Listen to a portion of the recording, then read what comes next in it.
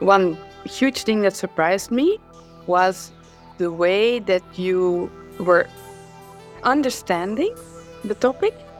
You seemed also interested in the topic, and you really grasped it in that sense that you could also give feedback not only on how I delivered it, but also on what made sense in the content. And that I thought was very surprising because in the moment that they told me voice coaching, I thought all you were going to do was make sure that I pronounce correctly and that I don't speak too fast and things like that. And you did that, of course. But then you brought so much, you really helped me perform the talk. So that I think was really surprising. And I didn't expect that. A very nice fringe benefit, I would say.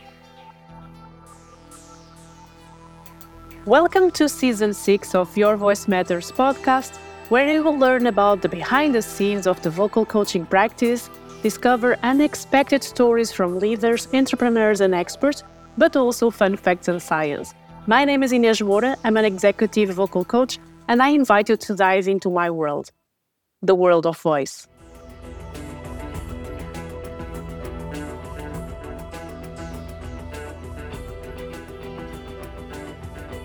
Welcome to the last episode of the season, The Behind the Scenes, where we find out interesting stories from speakers who have been through some voice or communication coaching. Well, that's the case of my guest today, Eva Champagne. We met through TEDx Leuven, Brussels, where she was a speaker and I was her speaker coach. She's the owner and partner of a strategic consultancy company. She's also a certified yoga teacher and master health and well-being coach. She's passionate about the link between individual health, well-being, and the health of our planet. She strongly advocates for education on the topic of health and well-being, including relationships from primary school onwards. Welcome, Eva. So glad to have you here. Thank you, Ines. Thank you for the invitation. We're excited to talk to you today. Yes, we have been looking forward to this for some time, and we finally have the time to record our talk. So Eva, we met a few months ago, and one of the things that I found striking about you is that you are passionate about different things, different fields and topics, and you combine them in a very special way. So first of all, tell us about what are you passionate about, and how does this came into your life? Mm-hmm. Yes, well, you summarized it really well in the introduction.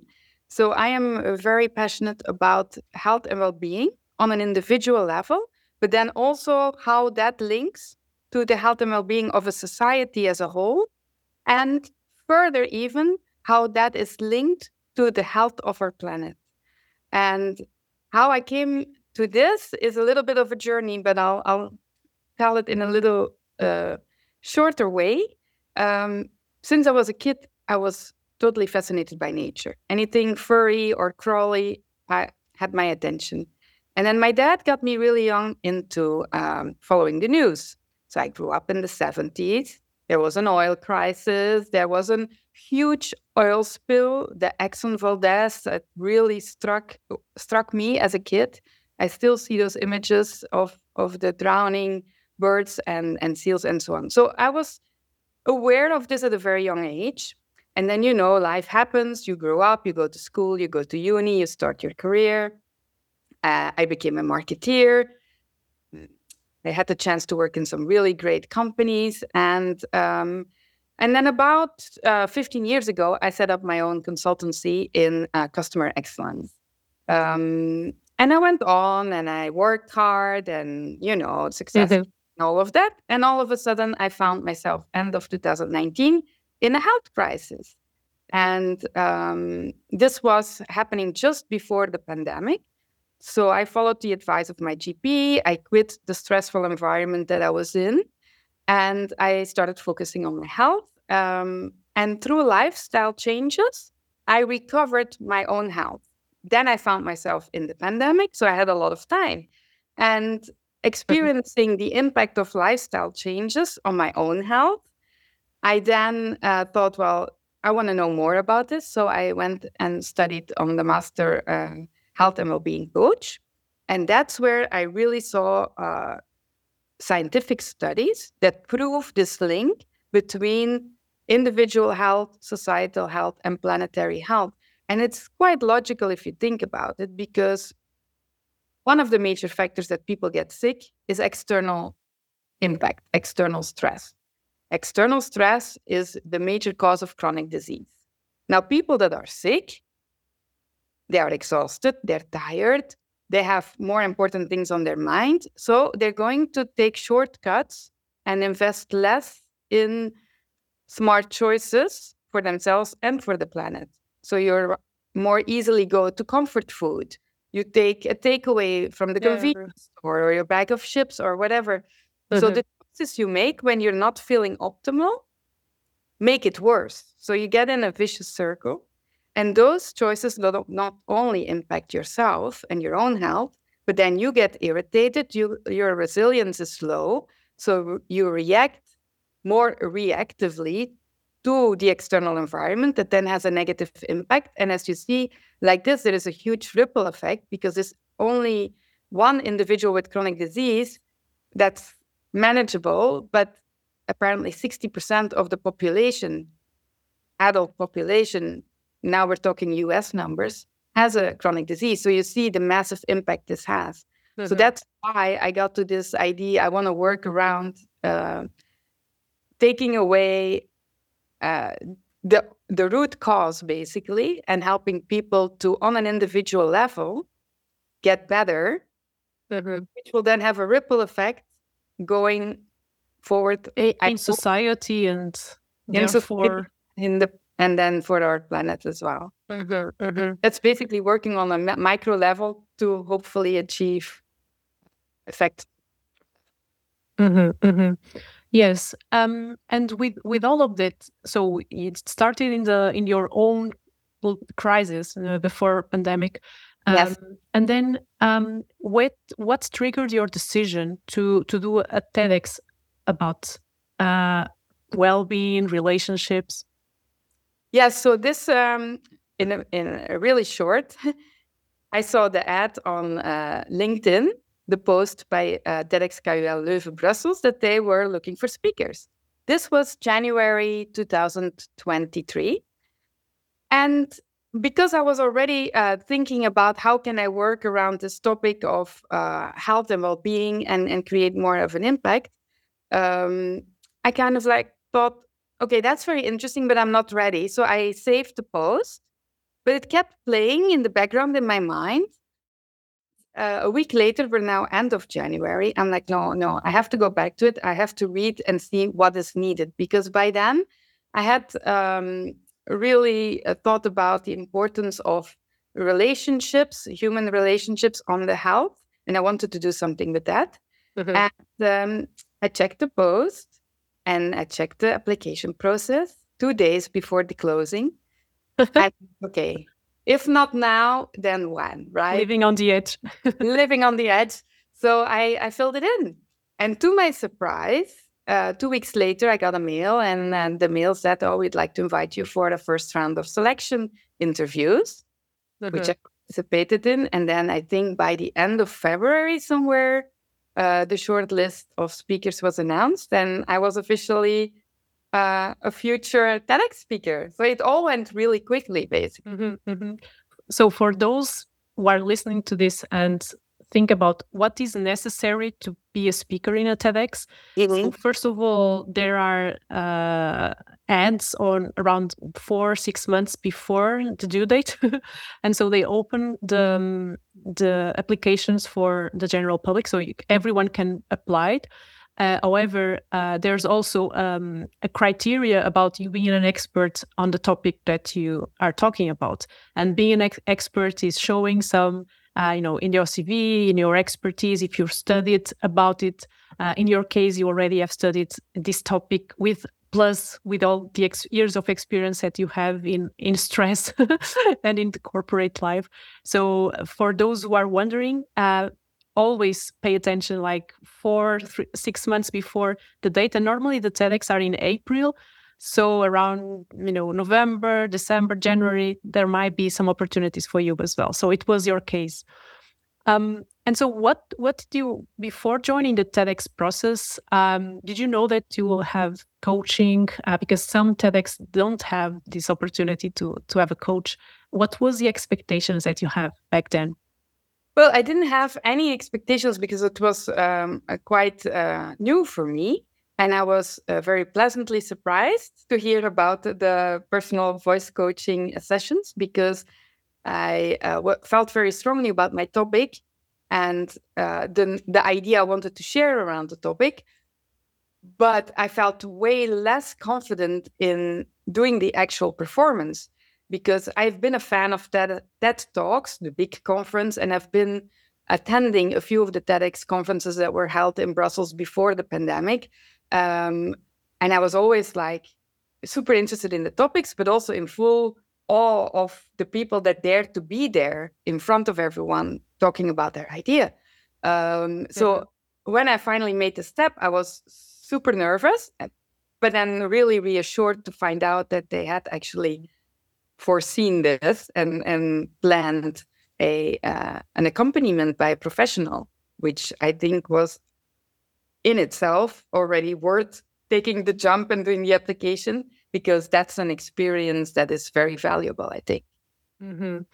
And so you already had the speech. I remember when we started working together. And as I said, it's not in a TEDx, you might not have, or either you don't have coaching, or sometimes you have just like one session to just fine tune with, with maybe the curator or other people from the TEDx team to give you some tips. But in your case, you really had like a process that took 2 months, which was very short. Just give you that note, because normally a TEDx can take 6 months to prepare, 4 months to prepare, and we have been doing this in a very short time. So congrats on that, because to put everything together, to think about the speech structure, etc., it's really hard to do it in 8 weeks, and we have done it.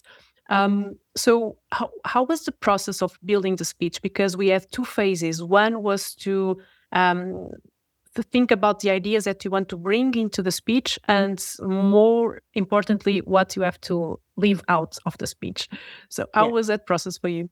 Yes, well, that's very good that you remember that and mention that, because that was indeed my biggest challenge. Like you say, I had my speech roughly, but it was way too long. It touched on way too many different aspects of my topic, which is, of course, an all-encompassing topic, because as soon as you talk about health and relationships, I mean, the topic is vast. But then you really helped me to think about the structure. I still remember your comparison with a house and how the house is built, and you have the foundations, and you have 3 foundations, and then you build from there further into the main idea that you want to bring to the audience. And I must say that really helped me a lot. First, because of the limited time we had, but second, I have never been a person that learns things by heart. So it's thanks to the structure that I was able to deliver the talk. And each time I practiced it and the final delivery, each time there were different accents, because there was a lot of material, a lot of content. And I don't learn things by heart, but thanks to the structure, I could follow my storyline and come to the idea and how to realize it. And I think that's really the biggest value. Well, there was many other valuable aspects in the coaching, but that was for me, I think, the crucial aspect that made it possible to get ready in such a short amount of time while I was working full time and moving out of one house and into another. I remember.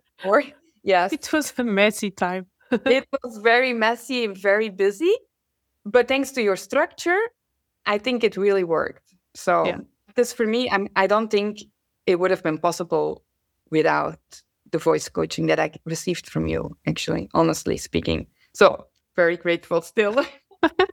One warning, please never move when you are preparing a TEDx. Well, it's way too stressful. But so basically what we have done was what I tried to give you was a kind of a backbone of your structure. And so there were some core ideas that you, from the beginning, you have those ideas, and it was pretty in the core of your message. And then there was always like can be a new study or a different perspective or another example that you want to bring. And the problem with TEDx is you only have 18 minutes. And so I think the editing part, it's so important because it all have to make sense at the end. So it cannot be like individual like aspects that you just bring to the table. It has to have a something that connects everything. And that was the backbone that I think you were talking about, having a structure, and then you can add the content that you're thinking. And of course, having this analogy as think about your speech as a house, and the house has foundations and has a key message, etc. And that was helpful. And I was always, please, Eva, don't bring more things for the speech, because we have to take it out and not to bring more things in. But you were always flexible and willing to also, okay, this is not absolutely necessary, or I can drop this, or I can bring this. It was a really interesting process to edit, and by the end, everything making sense. So what surprised you during the sessions? Was anything that you felt like, oh, okay, we can also work on this, or other things? Yes, well, one huge thing that surprised me was the way that you were understanding the topic. You seemed also interested in the topic, and you really grasped it in that sense that you could also give feedback not only on how I delivered it, but also on what made sense in the content. And that I thought was very surprising, because in the moment that they told me voice coaching, I thought all you were going to do was make sure that I pronounce correctly and that I don't speak too fast and things like that. And you did that, of course. But then you brought you really helped me perform the talk. So that I think was really surprising. And I didn't expect that. A very nice fringe benefit, I would say. Yes, and that is part of my methodology, which is, of course, you want to perform well and you want to have your voice I would not say at your best, but at least in a way that you feel proud and you feel natural and fluid and comfortable on stage. Because we're not talking about a totally makeover of your voice. It doesn't make sense. It's not authentic. So you have to be just yourself, but with techniques and to feel confident. But I realized throughout the years that just having good techniques for the voice wasn't enough. And I needed to go and work in some other aspects with, for example, the way you start your speech, the way you finish your speech, what's in between, where are the interesting points that you should highlight. And that you can do through the voice, but also you can do through telling a story, adding an example, or mentioning some interesting fact or statistic or study. So it's not only like the voice, but also other things that grab the attention throughout the speech. And of course, all connected to a main message, to a main topic, and something that will transform the audience. So what do you want the audience to feel and to do differently after hearing your talk? One of the main mistakes, I would say, people that want to do a speech is to talk about themselves. So, of course, everyone has an interesting story, and you had also an interesting story in your TEDx, but the focus was always the audience and the other, and what's in for them.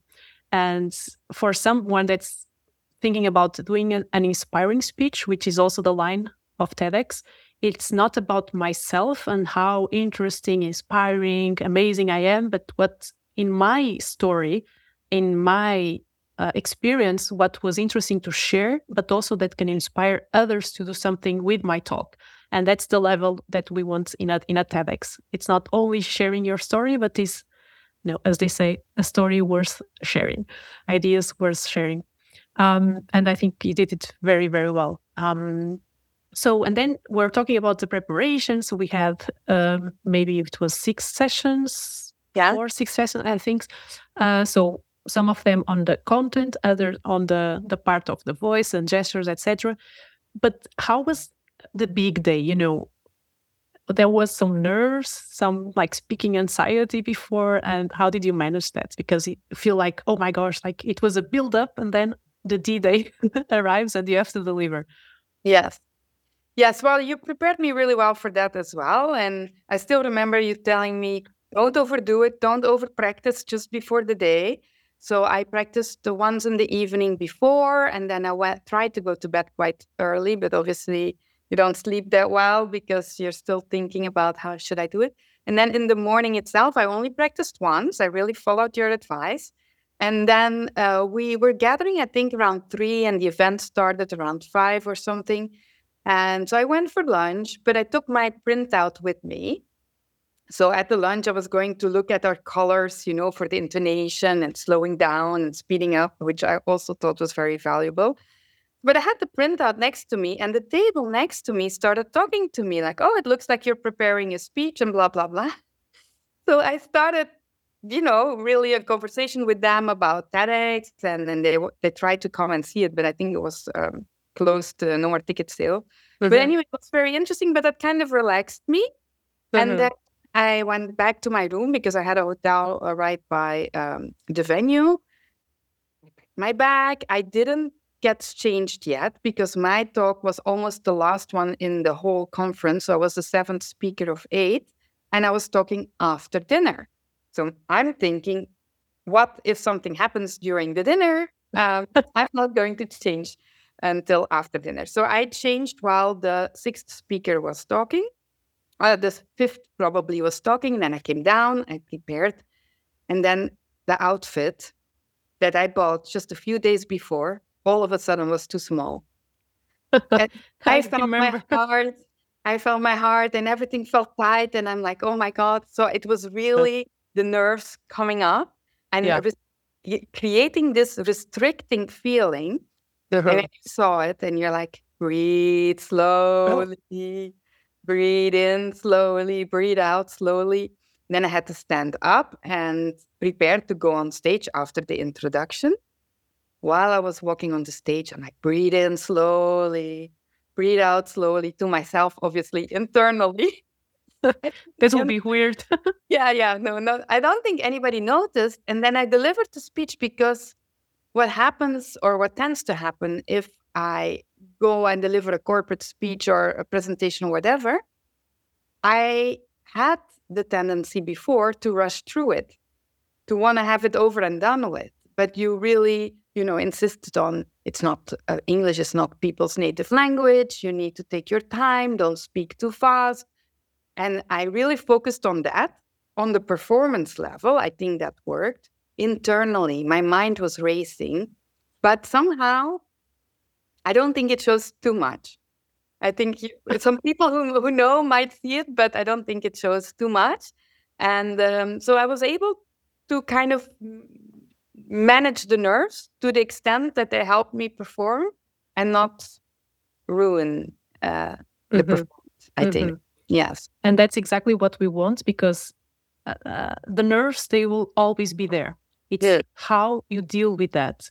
So we can, or because the adrenaline is there to help you perform. So the story that you tell to yourself is either I will use this adrenaline to help me focus and, to focus on my performance and to do my best, or I will tell the story that this adrenaline is blocking me and it's too much and I cannot do it. So the dialogue, the internal dialogue has to be very smart and very efficient on how you deal with the nerves. So basically, there was even a study about people performing, for example, in speaking in public, which is a threatening or for many people, it's a stressful situation.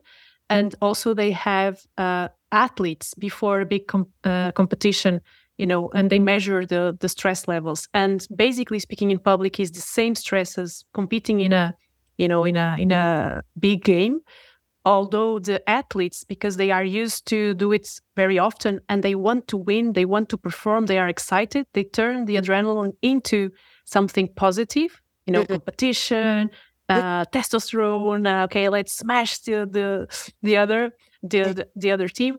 whilst sometimes in public speaking, we seem like the audience is threatening us and is going to judge us, or what if I do a mistake? So we think that we are less powerful than the audience.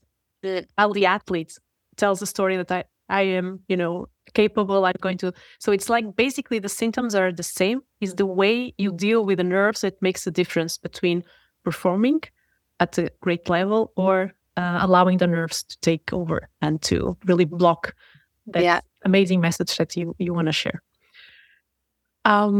So now your TEDx is online, right? For a few weeks. So what was the feeling of, I suppose that you watch it. Yes, I did. I think oh I'm my on like gosh. half of the number of watches, I'm sure. Half, like a million watches, like half is yours. No. But first of all, what was the feeling of listening to your and watching your talk for the first time? Yeah, so because it took a bit longer for my own talk to be put online, because I used a lot of studies and scientific data, TEDx came back and asked for the source material.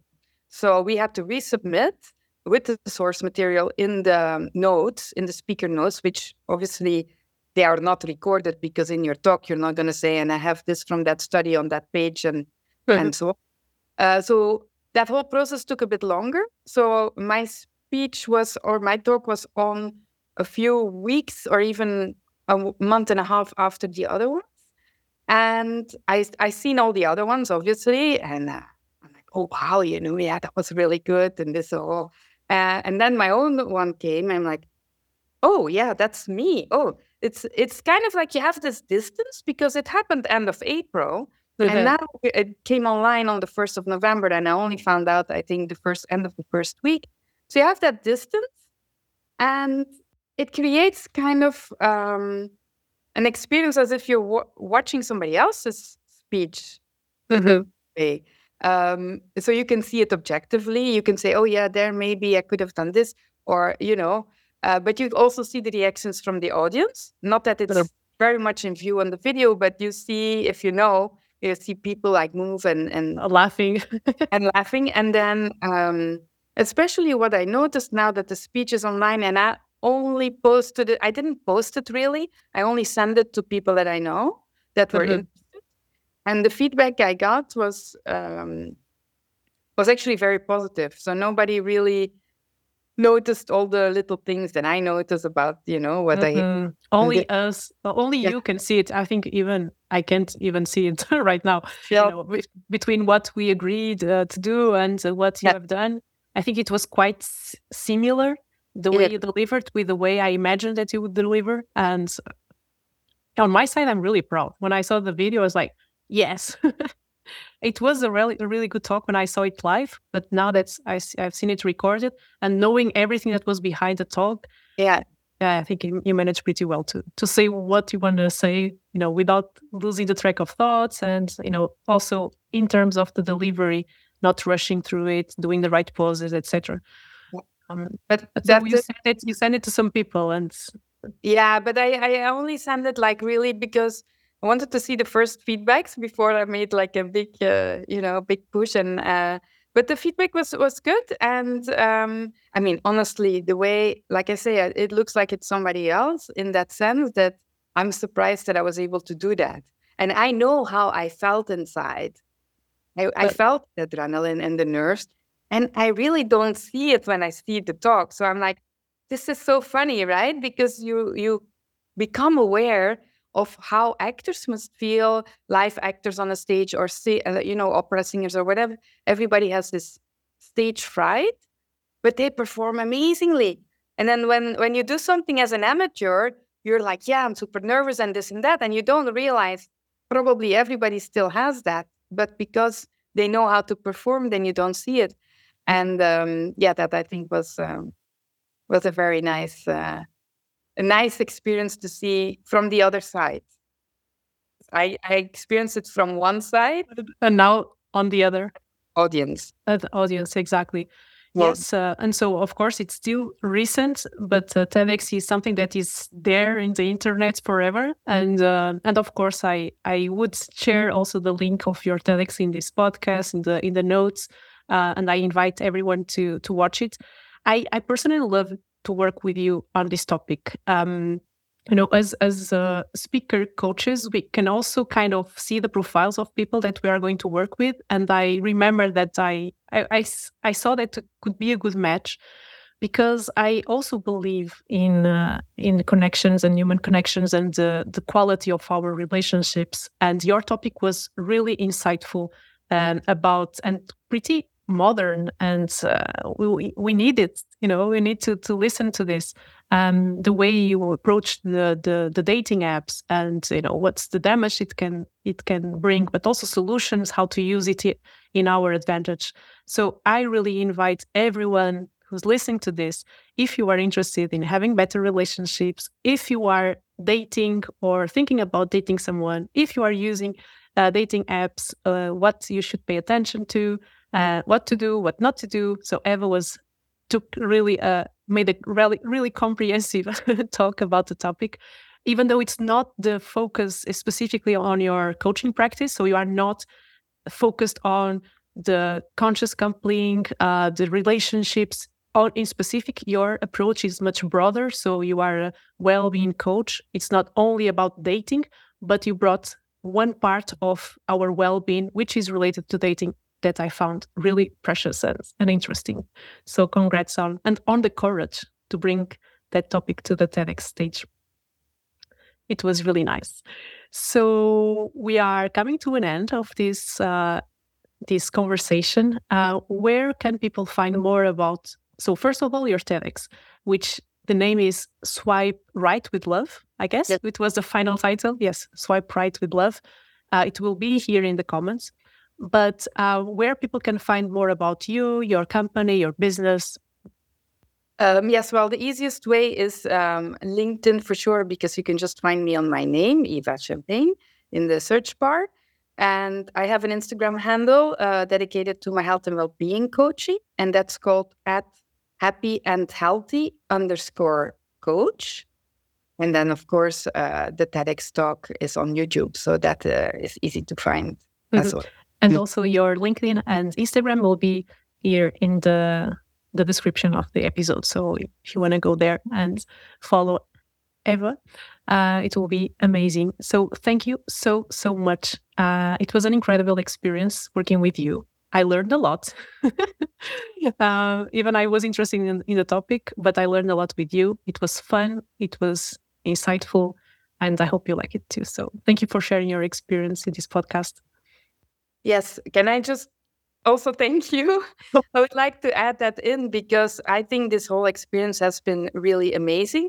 And I want to say to everyone, if you have just the inkling of doubt and you want to do a talk and you have an idea, don't hesitate. Do it with TEDx KUL Leuven Brussels. And if you can have Ines as a coach, it will be an amazing learning journey and an amazing experience to just do it at least once in your lifetime. I mean, this was an amazing voyage.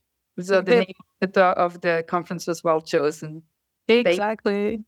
Thank you, Eva. And yes, and I hope we can meet again, maybe in a future talk. Yes, exactly. I will, without a doubt, get back in touch for that. Thank you. Thank you. Bye-bye. Thank you for listening. Now I challenge you to implement right away one tip or strategy coming from this episode. If you want to know more about how to voice your value and prepare to challenges ahead, feel free to reach out and book a 30-minute free call to discuss your goals with me. I would love to hear from you. And finally, always remember, your voice matters.